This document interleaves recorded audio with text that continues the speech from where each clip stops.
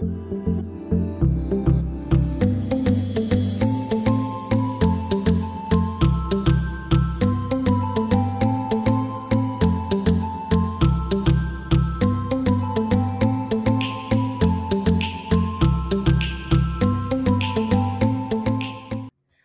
back to Not Your Average BS, where we talk about what everybody else is thinking. I'm Brendy. And I'm Shannon. What's up, you all? Happy Monday. Welcome back to another episode of the Not Your Average BS podcast. Today, we have the opportunity to sit down with Courtney Cole, who, as she describes herself early on in this episode, is just such a light and was so much fun to talk to.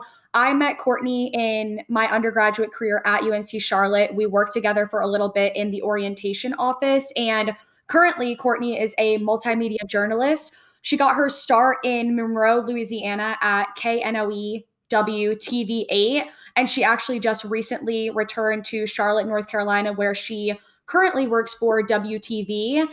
And a little bit more about her: she is a sister of Alpha Kappa Alpha Sorority Incorporated. She also did several internships over the span of a few years, including MSNBC in New York City and WTV, where she currently works at. And talking to Courtney was honestly just very eye-opening at the power of connection and the power of networking. And as we all know, Brendy over here is the queen of networking. She tells you all almost every single week a different way to get connected to people in order to reach your goals. And I think throughout this episode, that was a constant theme, that Courtney has not let up on her dreams of being a reporter and covering important topics. And so today's episode really, I don't know, it just really inspired me. And it was just really fun to talk to a friend and somebody who is really excelling in their professional career as well.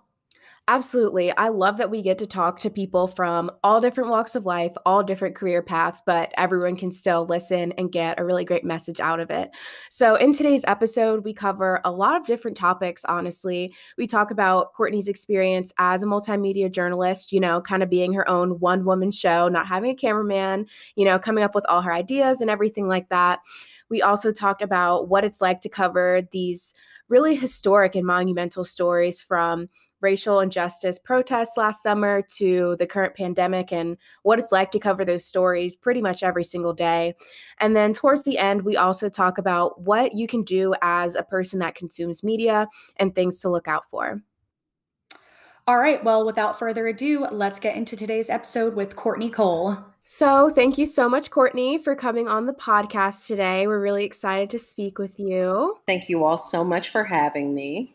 So to kick things off, we like to start with an appetizer. So this can be an app, resource, book, literally anything that you use in your life. And it can be kind of related to your job or just something that you use like in your personal life.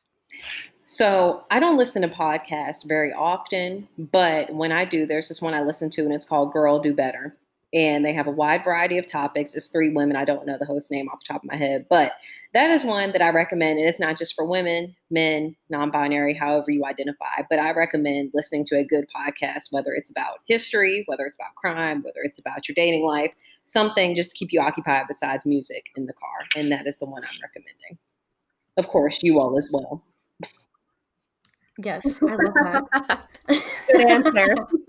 Unfortunately, that can't be our appetizer. Yeah, unfortunately, that can't be our appetizer. But so moving on from that, this is sort of like we used to ask this question in terms of who are you from like a 30,000 foot view. And oftentimes people would give us their job title, what they do for a living, where they went to school, which is perfect. That makes you, you. But if you were to remove the titles, who is Courtney Cole? That is a really good question, because if you hadn't said, don't talk about your job or don't talk about this, then I would have said, oh, well, I work with X, Y, and Z. But I think the immediate thing that comes to mind is that Courtney Cole is a light. And I think there is a light inside of all of us. So if you saw me from a 30,000 foot bird's eye view, that I am a light. I love that. And then to get into the more specific titles, could you just tell us and obviously our audience what you do currently for work? Absolutely. I am a multimedia journalist, or as many people would understand it as, a reporter for WBTV News in Charlotte. And essentially, I'm a one-man band. I shoot, I write, I edit, I drive. I come up with everything. And no, there's no cameraman.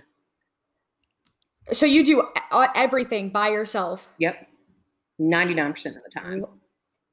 Lordy, Lordy, Does it ever Lord. get stressful? Like, do you ever wish, like, man, I wish I had a cameraman, or man, I wish someone I had, like, or I had someone to like bounce ideas off of, or are you just used to it now? Oh, there are definitely some days. I think I'm at the point where I'm tired of driving to my stories, but I don't have Yeah. anybody to drive me. And of course, with COVID, you can't be in the car with people at the same time. But sometimes I do just so it would be easier. Like, let's say I was doing a really intimate interview. It's like, okay, I could actually sit here and pay more attention to what this person is saying rather than, is my battery dead? Is my mic okay? Let me check back and look at the camera. Let me adjust the angle. So definitely could Right. use that spare hand. But some days I like it because I can control everything from start to finish and how it comes out. Is there a reason why it's just you? Like, is that like budgetary? Is that COVID related? Mhm. Is that just, being a new face in the field essentially?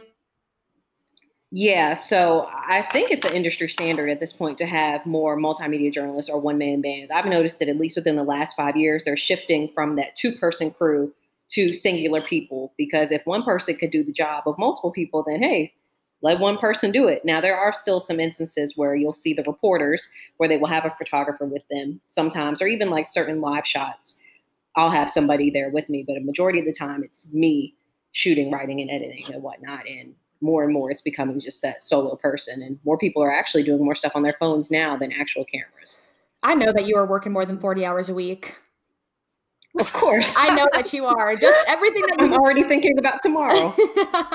So to back up a man. little bit, obviously we met in undergrad, but could you just tell the audience where you went to undergrad maybe, and what you were involved in, as well as your major, and where maybe that passion for news reporting came from? Yes, so I'm originally from Virginia, in a town, well, city called Fredericksburg, and it's about an hour south of DC. I always tell people that's where the traffic gets really bad at, because if you're driving down or up I-95, you're going to be stuck there for probably an hour to hour and a half longer than you thought you would be. But I'm a 2019 graduate of UNC Charlotte, where I studied communication studies and sociology.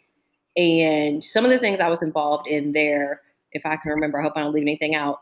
I was a member of the Black History Club. I did spoken word for a very, very, very brief stint with Merge. I'm also a member of Alpha Kappa Alpha Sorority Incorporated. I worked with the orientation office. I was a SAFE mentor. I'm an emerging leaders graduate. I attended a couple other leadership seminars. I was almost a Niner guide at one point. I think I'm an honorary one because I knew the campus pretty well anyway, and interacted with admissions at times. I was also on the homecoming committee at one point. But What have you not done, at Miss this point, Ma'am? What have you who not knows? done? It's so Right. hard to remember at this point. But what got me into journalism, I was in high school and I was in this program called the James Farmer Scholars Program. And it was for Black students from sixth grade all the way up to your senior year. And we were in different counties, whether it was Spotsylvania, Caroline, other ones within that region of Virginia. And they would have us come to Mary Washington College, University of Mary Washington, one Saturday a month. And we would study things that we weren't typically learning in school, whether that was genealogy, criminal justice, media, and whatnot. And I had a teacher there. Her name is Vanessa Russell. I'll be sure to send this link to her. And she used to be a news reporter. And I liked her as a person. I feel like I really gravitated towards her. So hearing her talk about her job and what storytelling is made me initially like, oh, I want to be on TV. I want to do news. And then as you can see, that's not just being on TV is what it is. And then from there, when I got ready to graduate high school, I was accepted into the Emma Bowen Foundation for Minority Students in Media, which was a 4-year internship program, whether you focused on broadcast, PR, human resources, anything like that. And so when everybody graduated high school and went to Beach Week, I walked inside of a newsroom. And that was where I had my first experience in Richmond at WRIC Television, where I learned hands-on everything. And from there, I was like, it doesn't really feel like work. It's something that I enjoy. And so that's how it grew. And I'm still here. That's crazy. First of all, when you were talking about Nova traffic, it literally triggered me because I'm from Maryland, and all the times that we would drive up there and we would literally just be sitting in traffic for so long, it just took me back and I hated it so much. But how did you end up, you talked a little bit about that internship program, but how did you end up going from Fredericksburg all the way to Charlotte? Yeah, so I think it was my sophomore year. I remember my parents were talking about Charlotte this, Charlotte that, Charlotte's growing. Everybody's going to Charlotte. I was like, okay, well, let me see what schools there are there. And I initially looked at Queen's University. And because I didn't know about UNC Charlotte at the time. And I met a woman who went there, and she was like, honestly, don't go. I spent so much time at UNC Charlotte. I should have went. So I'm telling you, that's where you should go. And when everybody at my high school was going to colleges that were in Virginia, like VCU, JMU, Virginia Tech, they're like, oh, where are you going? UNC Charlotte, Chapel Hill? No, UNC Charlotte. I'm going somewhere different. And so with that, you talked about getting into journalism. How did you maybe land your first job post-grad? Yeah. If I remember, I think it's very strange because when I was in my different internships all throughout college, I always wondered, where am I going to end up at? Where's going to be that first market for me? And I met so many other reporters who were like, oh, I started here. I was in this state. I was in that state. And there's 210 DMAs, or designated market areas, for broadcast television. Number one being New York City. 210 is a place that I can't even think of. It's the middle of nowhere. And I always wondered, where's the place I'm going to go? And everybody always told me, start somewhere a little bit smaller so you can get your feet wet. You cut your teeth, you learn the ins and outs, and you can make mistakes and still have a job the next day. So when that time finally came and I was getting ready to graduate, it was around March and April. I was like, okay, I'm going to apply for, they always told me, I applied to 100 places here, this 200 here. And I'm like, dang, you mean to tell me I'm going to have to apply for probably 10 jobs every day for the next month and a half and hope I hear something? But it was so strange because I remember sitting at work with SOAR, and I was sitting there like, okay, let me start these applications. I'm going to go this company this week, this company next week. I made my demo reel. And funny enough, I applied to maybe 16 places. And within 8 days, I got offered a job. And people were like, don't feel like you have to take the first one. So I was like, okay, I'll wait a little bit. Let's see if I can, string them along for a little bit while I see my options. Because at that point, I'm like, okay, well, it's not a bad option. I have to go somewhere. I know the money's not great. I'll live. It's just 2 years.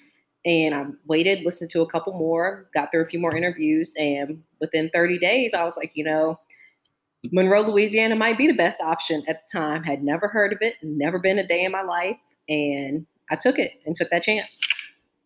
What has it been like? So you've been in the industry for a couple years now. You kind of got that taste of normalcy right after school. So what has it been like kind of navigating to this COVID-19 world as a reporter? Has it been like a drastic change for you, or just kind of talk about what it's been like? Oh, it's so crazy. I've been in full time for a little over 18 months. And what's funny is my first 9 months were normal. I was covering everything that was happening, news of the day, connecting with people. Would have never thought that at this point, my story every single day has something to do with COVID. Whether it's a food pantry that's feeding people because more people are hungry, or vaccines, testing. I swear it's almost the same thing every day at this point. You find something different, but there's always because of COVID, amidst the pandemic. COVID this, COVID that. And I'm tired of it just as much as everyone else is, but that's what our life is at this point. And it changed at my first job. We were in the newsroom every day.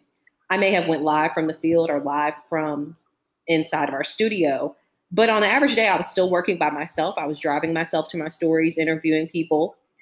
And I think, sometimes I'm like, it's so crazy to believe how we used to do things so differently back then. And I think of it, how many hands I may have shook. I've hugged strangers. Was standing close to people. I've covered rallies when President Trump came to Monroe. And even years before that at other stations, I've been in such places with so many different people. And it's crazy on days where, how many times have we gone somewhere and not felt well in the past and didn't think anything of it? Or, I'm just going to come to work today even though I got a cold because I don't have enough PTO. Oh, we can't do that anymore. Now I'm still working by myself in the car. We take our work cars home because they assign them to us. I get set up with, what's the stuff? Hand sanitizer all the time. I'm wearing almost a different color mask every single day. Even when I'm on camera by myself somewhere, people get angry. They're like, why are your reporters wearing masks? Because if somebody runs up on me and they don't have one, I don't have one on, then that's a split second where I'm at risk. And now you don't go into the station anymore. We don't have those sit down editorial meetings the way we used to, where you could come together and, hey, so-and-so, what do you think about this? Or do you mind looking at this? It's now we're on Microsoft Teams for our meetings every single day. You're getting your script approved over Google through your email address versus putting it in the system.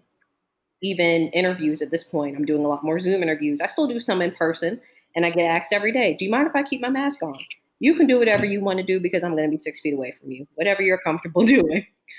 Now it's less of me standing right next to you holding the microphone and, hey, I'm going to clip this right here and step away, or I'm going to put this on the ground. You go ahead and you put it up on yourself, do what you got to do. Or it's definitely very strange. Some things I'm fine with, like, for instance, not coming in to have a meeting. Yeah, we could do this over the phone. That's 30 more minutes. I could stay at the house and not have to rush down I-77 to get there to talk about the same thing as I'm going to talk about now. But some days I really do miss the camaraderie being inside the newsroom. I have coworkers I've never met and may not meet for who knows how long unless it's over Teams.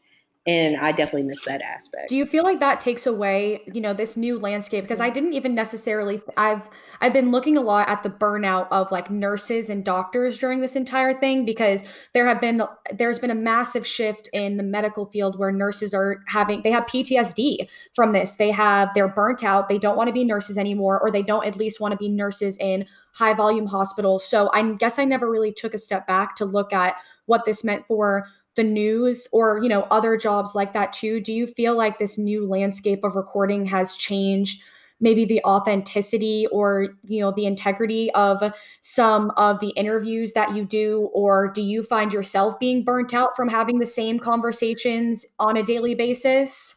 So interestingly enough, I have a friend, she's in Rhode Island now, but at the time when we were both in Monroe, she had interviewed a man who claimed that his child had died of COVID, claimed that his wife was in the hospital. And who are we to question, did your family member really die? Are they really sick when hundreds of thousands of people are going through this? So there was never a thought, hey, let's check the death records. Let's do this. And he lied. The story aired. The next day, his family called like he's lying. He made everything up.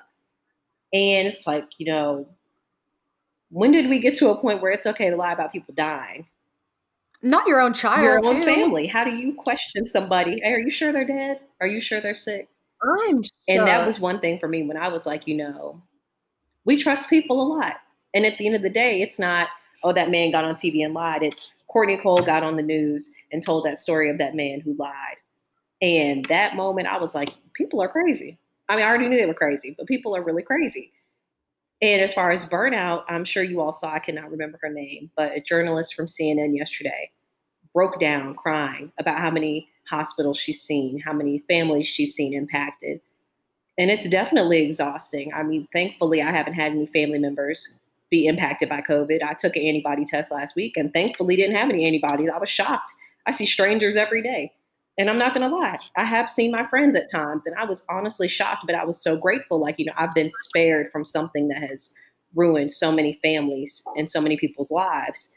And knowing that every day we're reporting on these people. I remember meeting a woman last year in like April, was at a prayer event at a hospital. She was there praying for the healthcare workers. And she was like, my aunt has COVID, but I think she's going to be fine. About a month went by, the woman passed away.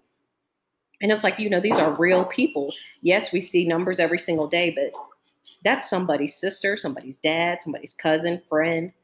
And I think that in itself is exhausting and very unfortunate because it's a reality for so many people. And I don't know where the end in sight is. I don't see it right now.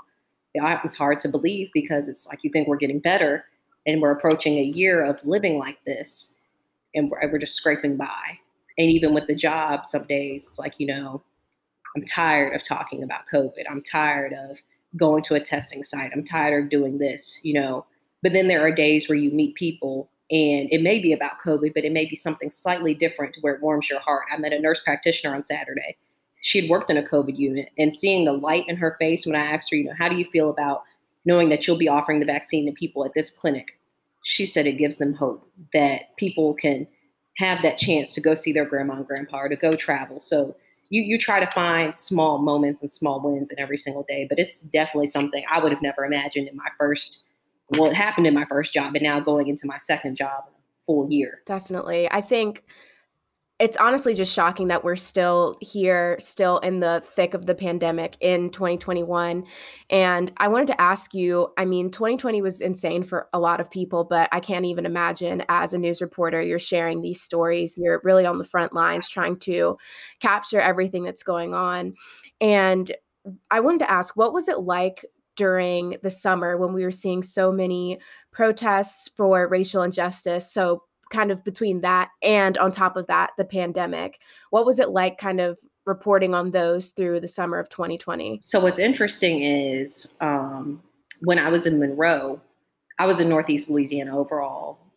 There were not very many protests there. And I thought it was so strange. And I was like, I'm seeing stuff happen in Shreveport 90 miles away, or every now and again you see something in New Orleans.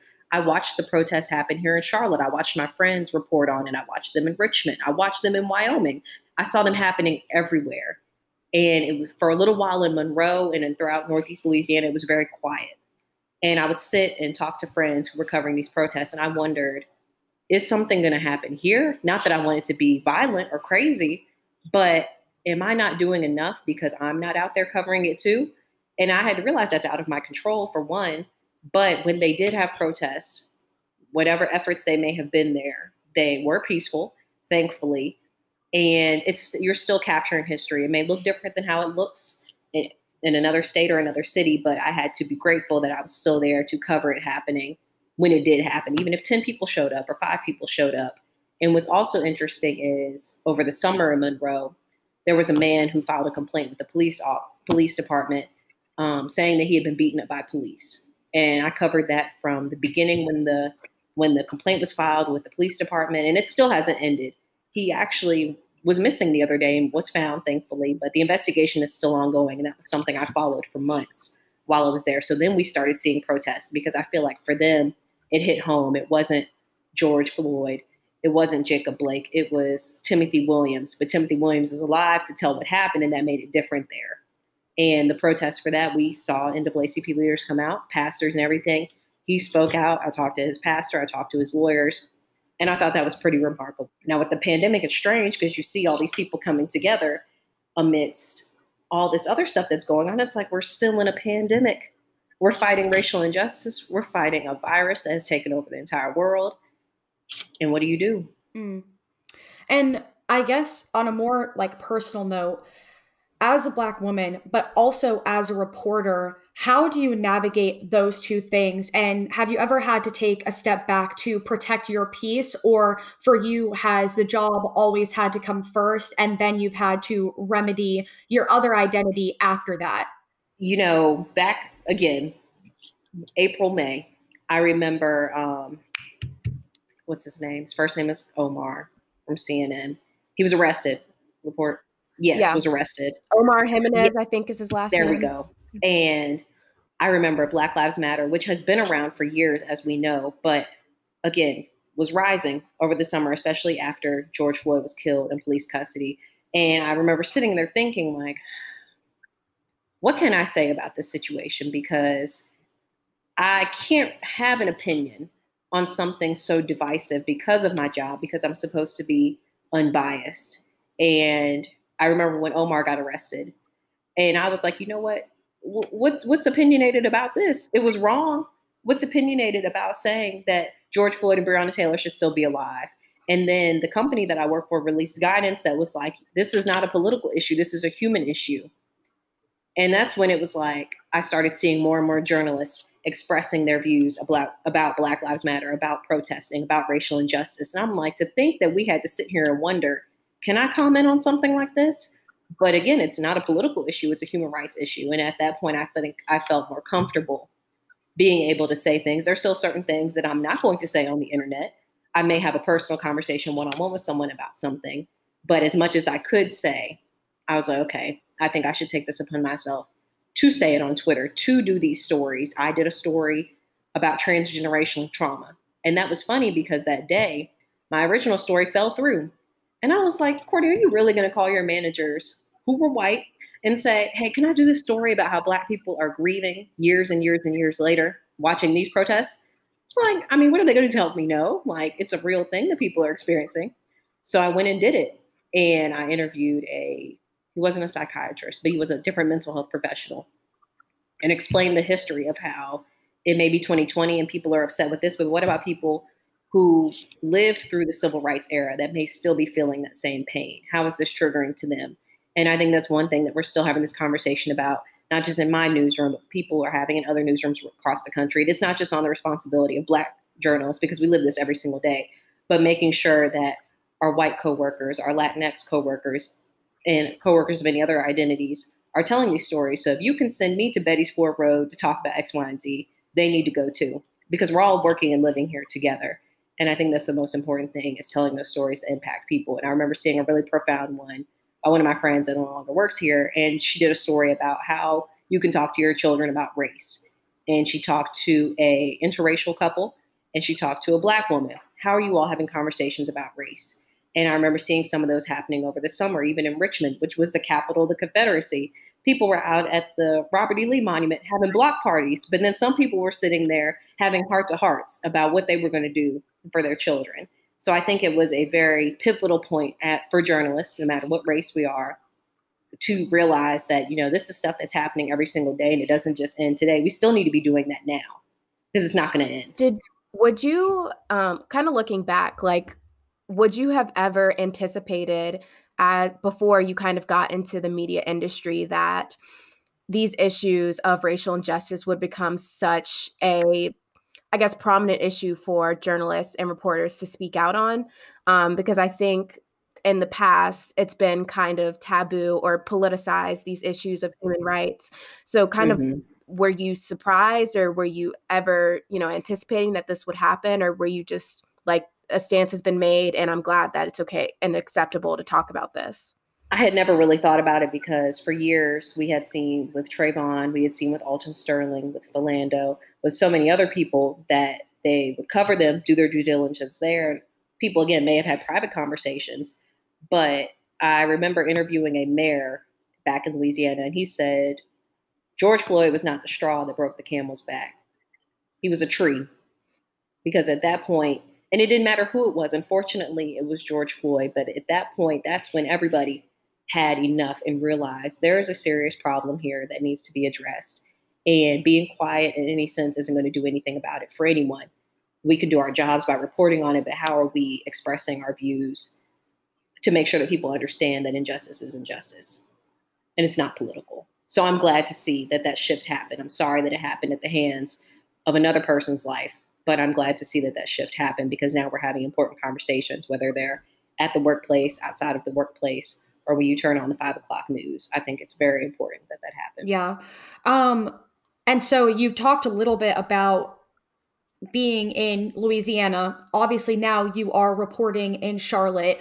So what made you want to leave Louisiana to come back to Charlotte? Because obviously you lived here for 4 years in undergrad. So what kind of led to your great return? So I started looking for jobs about kind of 6 months out to when I knew I was leaving, and just would reach out to people on Twitter like, hey, how do you like working at so-and-so? How do you like working here?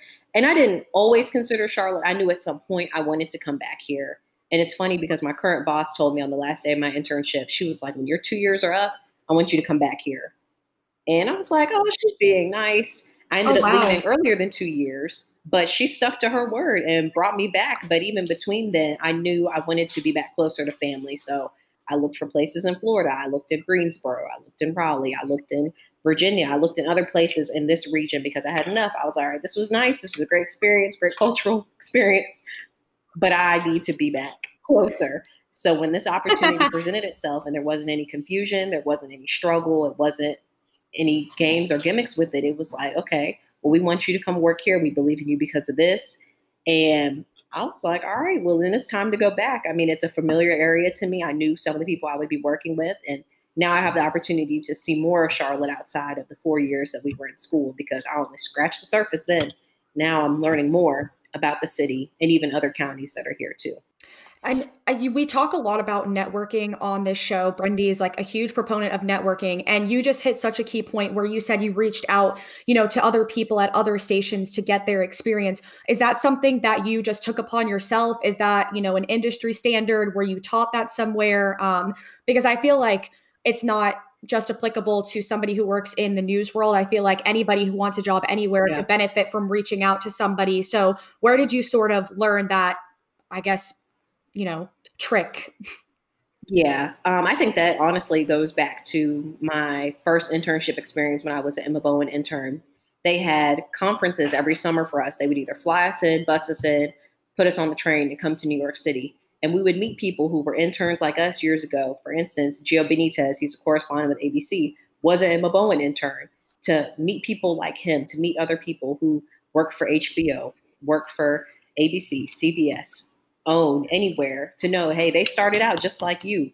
And it started there, in-person networking, which I love conferences. I really miss that because I can eat, I can mingle, I can talk. I don't have to worry about anything besides being myself. And I think it all started there. And then when I got into the job, I'm a very social person. So social media just made that flourish even more by meeting people. And in this industry, I've met so many people virtually that I've never seen in person and may not see for who knows how long. But I see them, their tweets pop up. I may message them, hey, how are you doing? Or we'll talk about food or music or TV shows.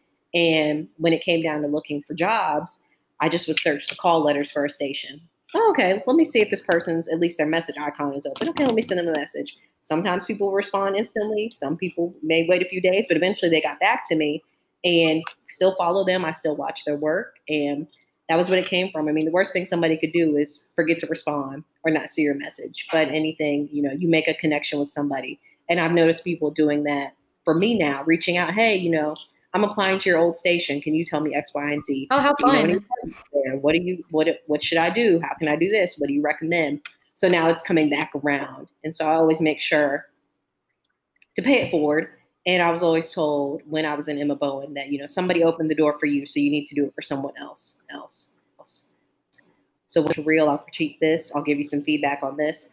I want to help people because somebody else helped me. I love that it's come full circle and that you try to pay it forward. That's really awesome.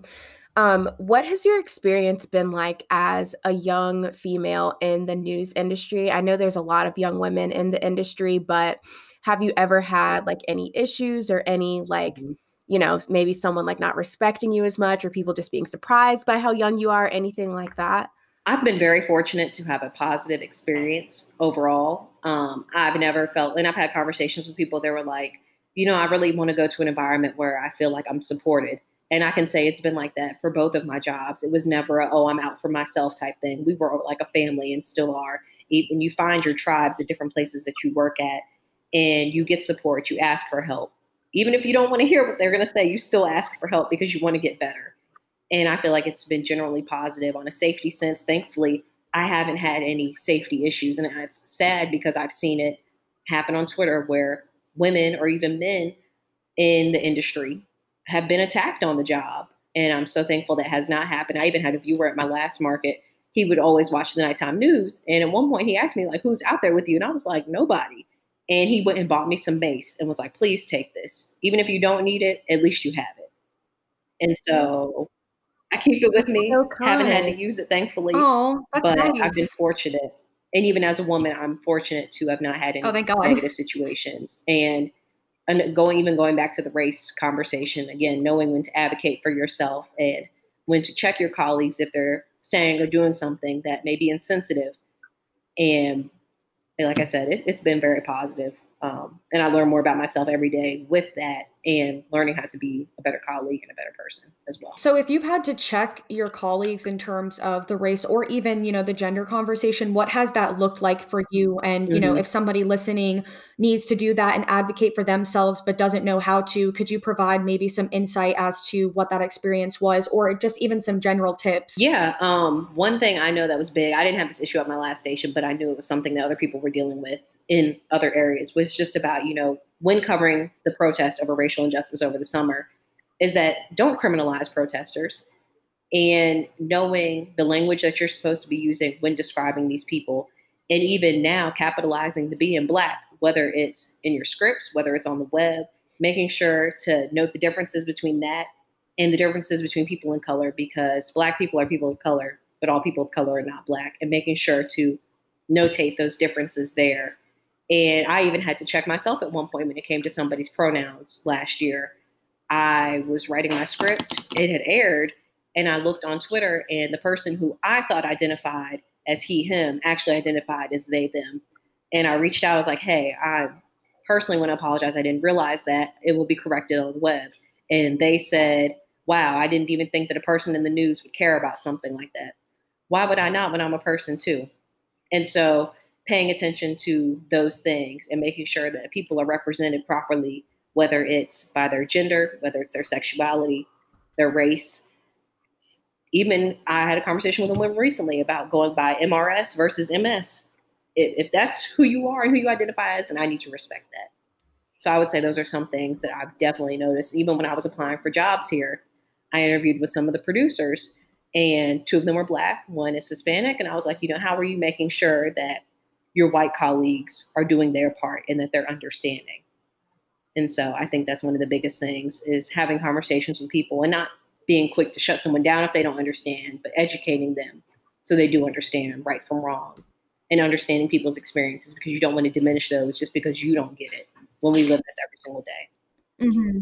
Yeah, I definitely think that over the past several years, we've seen the news media industry become more progressive. We have more Black people, more people of color, more women, more young women in the industry. So we wanted to ask you, is there any one person or maybe a few people that you're really inspired by in the industry and think that other people should keep up with or follow? I'm going to start one with the local level. I think everybody in some way, shape, or form, and I'm not going to lie to you, I don't watch the news. I don't watch it for hours outside of work. I keep up with it as best as I can, but I don't sit there for hours on and watching it. Well, that's right. I live that every single day, so I need a break. But I'm not going to tell other people to do that. If you want to watch. If you want to read. If you want to listen to it in a podcast, you can do that. And I think it most importantly starts at the local level, whether it's your local newspaper or your local television station, watching the things that are happening in your own backyard, and then look at national news, because national is obviously happening everywhere. But if something, for instance, the school shooting that we had on the last day of class, the reporters that have already been here know UNC Charlotte because they covered it already.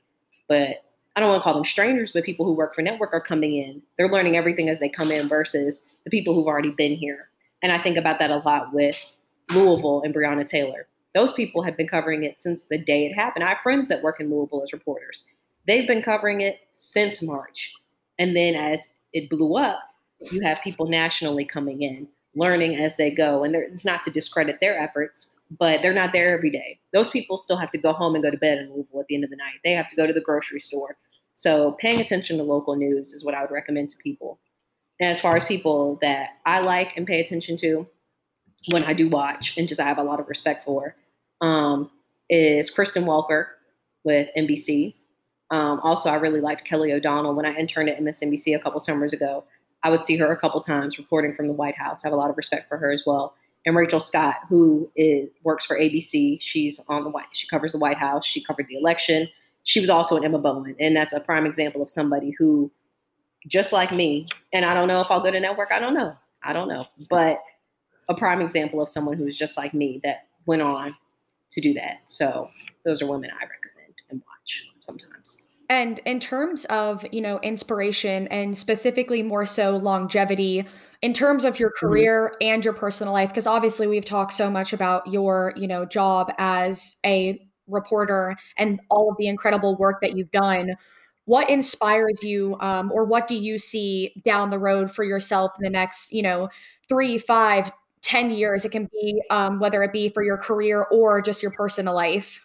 I've used to be a person at one point where I would be like, 10 years from now, I want to do X, Y, and Z. And now I'm not really that person anymore. But I can say whatever I am doing at that point, whether it's news, whether I'm working at Panera, or whether I'm working at Target. I'm not working at Panera.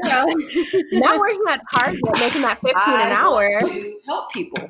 And I get that from storytelling. So if that means that years from now, I'm still doing news and I have that opportunity, then that's what it is. If that means that I'm freelancing, then that's what it is, or who knows what. But I want to still have the opportunity wherever I'm at, while I can still see and move as fast as I can move now, to tell stories for people. It may not be every day on your 5 o'clock, 11 o'clock news, but that's what I still want to do. Some people I know a lot of friends in this industry, they're like, I want to go to CNN. I want to go to NBC Network. I want to go to CBS. I want to come home at night. I don't want to be in London today, New York tomorrow, San Antonio the next day. Or even, let's just think about this. There were people last week who work for networks and were minding their business. And next thing you know, they had to hop on the plane to go to DC to cover the insurrection at the Capitol. I want to go home at the end of the day. I don't want to go across the country and bounce around all the time. I think it's amazing what they do, but that's not what I want to do. Now, if I change my mind and you all see me up there years from now, then you heard it here first. But I want to continue to tell stories about people. And who knows, maybe I'll go back and teach one day. I don't know. I don't really see myself going back to school. But if I do, I'm not going to test people or make them write papers. I want to have discussions. Where has this knack for storytelling came from? Like, have you just always enjoyed it? Or was there like one specific story that like, struck you to your core and that's what sort of ignited this flame to, be a light, as you described earlier, for storytelling? I, as a kid and even now, talked way too much. Always talking to people, talking to strangers. I'll talk to a dog at this point. And I think just that.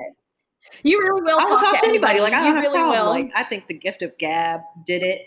And just seeing how stuff transforms. Even today, I did a story about how the Mecklenburg County Public Health Director said yesterday, hey, we want schools to stay remote for the next 3 weeks. And so CMS is making a big decision tomorrow on whether schools are going to stay remote or go back in person. So I reached out to a woman I actually graduated from UNC Charlotte with and was like, hey, I know you teach for CMS. Do you mind sharing your perspective? I got on Facebook, Twitter, looking for people. I went on CMS's meeting last night, creeping through the comments like, they're talking about their kids. That's a parent. Let me message them, see if they'll respond. Messaging people until somebody said, yeah, I'll talk to you. And I only got 2 people total. But some people have flooded in afterwards. I'm like, hey, let me get your number and I'll get you next time. But hearing people's perspectives. And I think that's what keeps me going. Some days are easier than others, of course. Last Friday, I covered snowfall and had never done that before. And it was fun. It was cold. It probably won't be as fun the next time. But taking advantage of those moments, no matter what it is. So whatever tomorrow's story is, I'm going to tackle it head on and get it done. What, if any, advice would you offer to people, just regular people who are consuming today's media, whether that's, news, TikTok, I guess you can't really call TikTok like media, or like social media, stuff like that. What would your advice be? I would tell them to consume different networks and different affiliates because everybody does not tell the story the same way. Even last week, I was at a vaccine clinic in Gastonia, and all of us were there. We all interviewed the same people, but I guarantee you, we all told it slightly different. Some things may have been the same. You heard from the same people, but I may have picked a soundbite in the first 10 seconds or the first 20 seconds or the last minute. And we all have a different way of telling a story. And even we know that Fox News is more conservative versus ABC, NBC, CBS. So I would say anybody, whether they're watching national or whether they're watching local news, to look at all of them, to see what they're consuming. Do your own research outside of it. I only get 1.5 minutes every day to tell the story. So obviously everything is not in there, but keeping your options open, doing your own research, and know how to think for yourself. Oh, and don't spread articles when the date was 3 years ago and you think that it happened today. Or know when to recognize. Oh, you mean Facebook's not a news source? Especially on Facebook. I'm glad they're doing a great job fact-checking stuff. And don't be afraid to look up a fact check. Like if you see, like for instance, there's messages circulating now that we're going under martial law. That must be news to me because I didn't hear that. Or like people's cousins at the Pentagon who were like, oh, Corona this, we're doing this.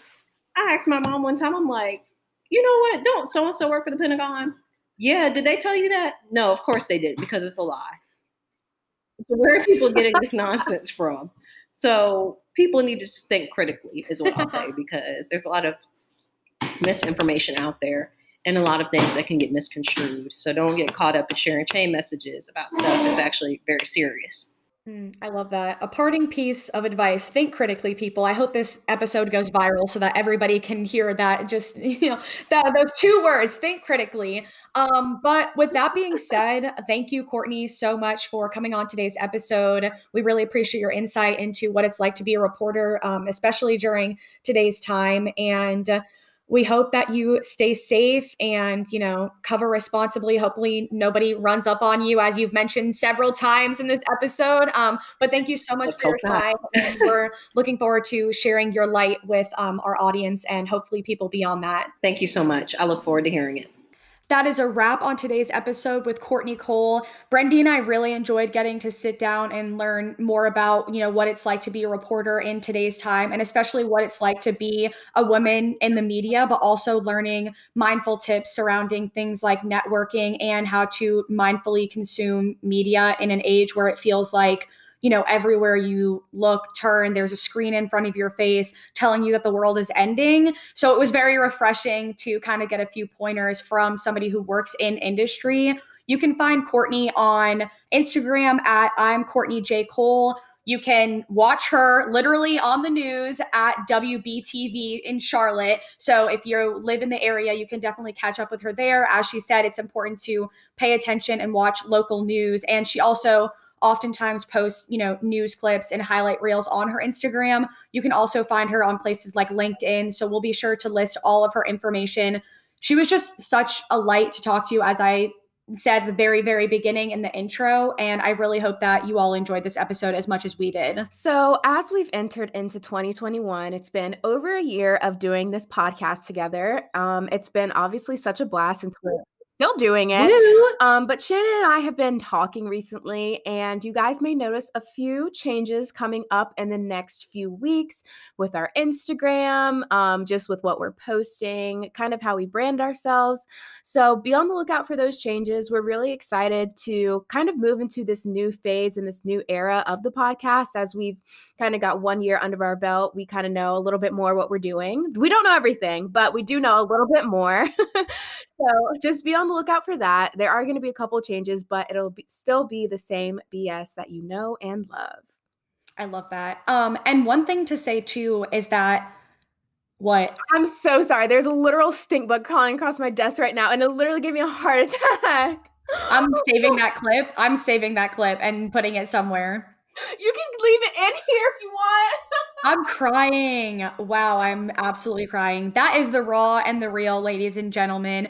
But while Brendy Luhu comes to kill this stink bug on her desk, what I wanted to say was that a lot of people have been reaching out to us, and I don't mean to sound like your everyday regular influencer, like, oh my gosh, so many people are asking, but a lot of people have been asking us things like how to start a podcast, or how can I make my Instagram better, or what are ways that I can brand myself and position myself. And so one thing that we really want to hit hard on this year is helping people who want to get into, whether it be podcasting or their own personal, Instagram or social media branding. So this has literally nothing to do with the episode, but we wanted to kind of catch everybody up. But that's something that we want to start doing, and we want to start helping other people in that way too. So if you have ideas, but you don't necessarily know how to execute them, please feel free to reach out to Brendy and myself, and we are more than happy to help you at least get on the road to where you want to be. Like Brendy said, we don't know everything, so we're not claiming to be experts by any means, but we do have a year of podcasting under our belt, and I have a lot of social media experience, and Brendy is starting her own influencing career, and we're about to blow this ish up. Keeping it clean this year. I'm not dropping any bad words on this podcast anymore. We'll see how long she keeps up with this. But please feel free to reach out to us. We love helping people. That's one of the main reasons why we started this podcast, because, we want to bring you all people that can bring insight into your everyday life. But outside of that, we really want to start helping people reach and achieve their goals, whatever it may be. So yeah, a lot of fun stuff, like Brendy said, to come in the next little bit. So definitely keep an eye out. As always, our social media is linked down below in the show notes. Do you have anything else to add, Brendy? Just wanted to update you guys. I did kill the bug, and I'm doing great. All right. Well, the bug has been demolished. We will see you next Monday. As always, that's the BS.